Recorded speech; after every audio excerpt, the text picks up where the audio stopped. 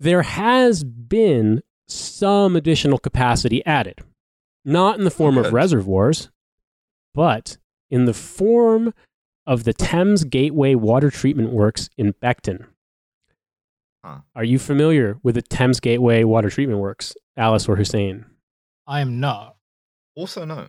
It is a desalination plant. It was built in the 2000s. Oh, fantastic. Oh, and guess what? We're going full sort of Gulf state on this. Right. We're just going to take all of the like cocaine and eels and salt and whatever out of the all of the turds as well, I guess, out of the water off the coast. And we're just going to like suck it back up and drink it. It's great. We will. However, there's a couple of issues.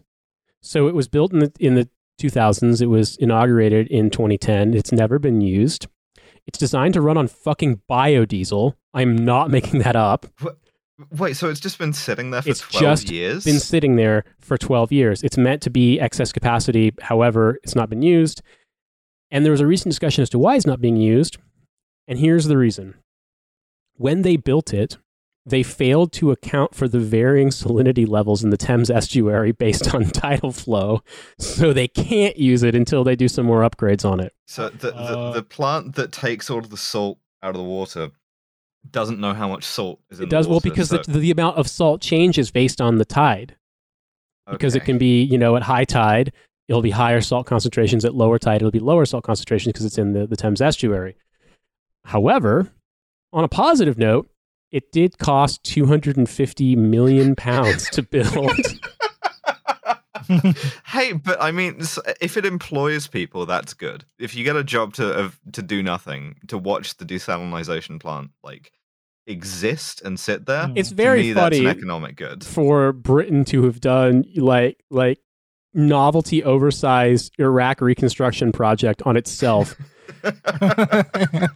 That's the thing, right? Like, if you talk about fascism as imperial violence returning to the metropolitan core, right? I think you can talk about a lot of privatization as sort of imperial incompetence returning to the core, right? Like, we have our own sort of Paul Bremer, and what he has done is to build a desalinization plant that doesn't work. Yeah, the household cavalry is pulling you out of your flat to go to Ashura. They're talking about they're going to build you a school.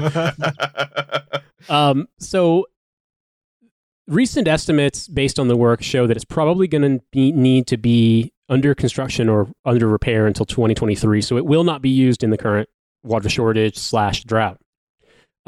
It was estimated it would add 150 million liters to the daily supply. That's now been downgraded to 100 million liters because of salt problems, water problems. The thing we didn't know the tide affected the river, that no one had ever known that. So it couldn't be known.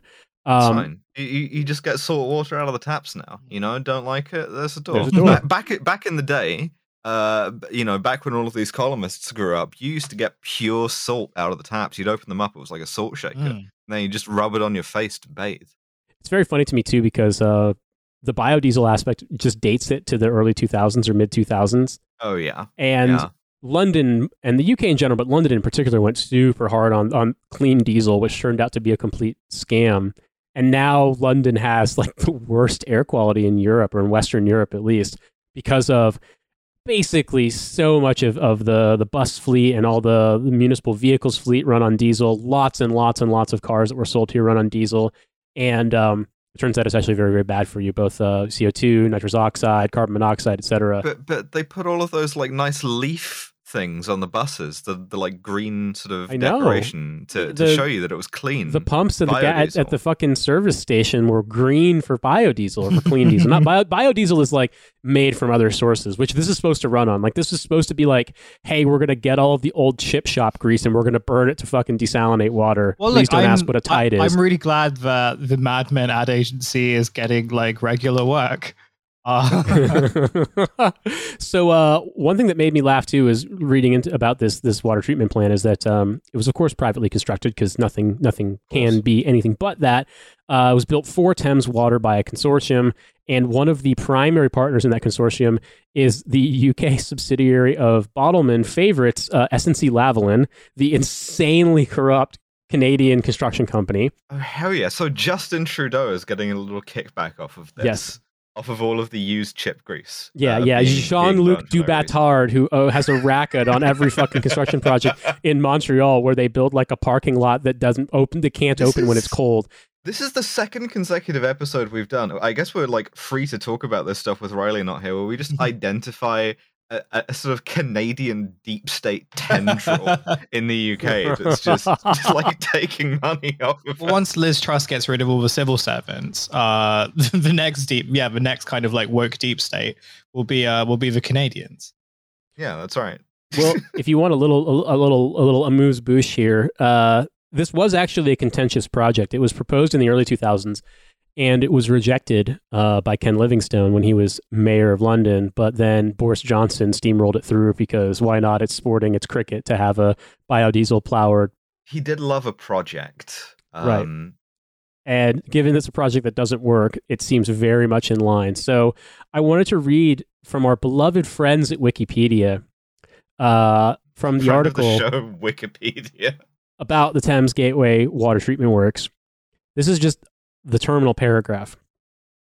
London Mayor Ken Livingstone criticized the plant in 2007, calling it, quote, a misguided and retrograde step in UK environmental policy, unquote.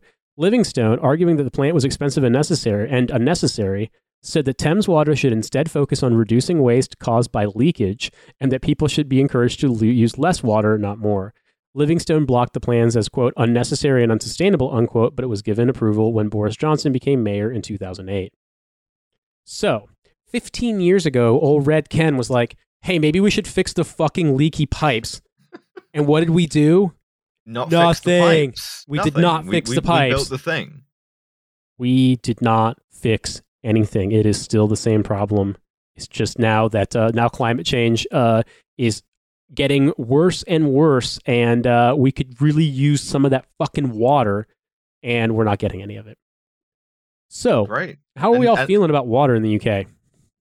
Feeling very positive. I think it's a good thing that there's going to be a shitload of hosepipe bans. I think it's good that there's going to be sort of trouble to irrigate crops because we're doing degrowth, and I'm pretty certain that that's what that is, and it will have no negative consequences. Yeah, I mean, look, as long as it doesn't like affect my Monster Energy supply, like I'm pretty chill about it. Yeah, there's less water in the Monster Energy. It gets closer and closer to a syrup every year. You just get like a packet of Monster Energy syrup. You just squeeze into your mouth, and that's your only liquid. Can you imagine it like if Monster Energy, they decided that because of water shortage, they had to make it like Thai Red Bull, where it was like fucking, it comes in looks like an iodine bottle and is just super concentrated. It's like no more drinks, only sauces. When I was in Thailand for a training exercise a long time ago, my buddy and I bought some. We'd never had it before, and so we decided to have we're like, fuck it, let's have some Red Bull. When the sun had gone down, it was kind of cool outside. Because, we didn't have air conditioning or anything, so you try to do the best you can with what you got. And, don't drink a whole bottle of Thai Red Bull at 6 p.m. or you will fucking see God, and you will definitely not sleep. That being said, well, it's actually kind of a positive memory because, I had a great time with my friends smoking cigarette after cigarette, just cracked out of our fucking minds on this stuff. And, that could be your future. And this is the promise of what the drought brings to Britain, Exactly. We can, tropical Britain means we can't do any work during the daytime. And once the sun goes down, we just hang about and have different sweet drinks, hang out in the veranda in the park, under a grape arbor or some kind of, I can't think of something like obscenely tropical sounding, but it's a future where we just don't do any work. I'm excited. I mean, we're already in a future where the people running this country don't do any work. It's just that, that grace should be extended to everyone. Yeah, that's sort of like you have to come back to the Office editorial being bleached clean. Well, eventually, the way things are going, that is basically going to happen, right? Like in the sense that, well, people can't go to work if they can't turn their computers on, and they can't, and like by the looks of kind of, there are lots of those interviews sort of going around right now where like you have these kind of like, surviving middling businesses being like, oh, my energy bill's gone up by like 200%. There is literally no way I can do any of this. So there's, so maybe that's kind of the end game, but like you shut down so much that there's not going to be enough jobs, and therefore you have to become a Mediterranean economy because you don't really have anything else.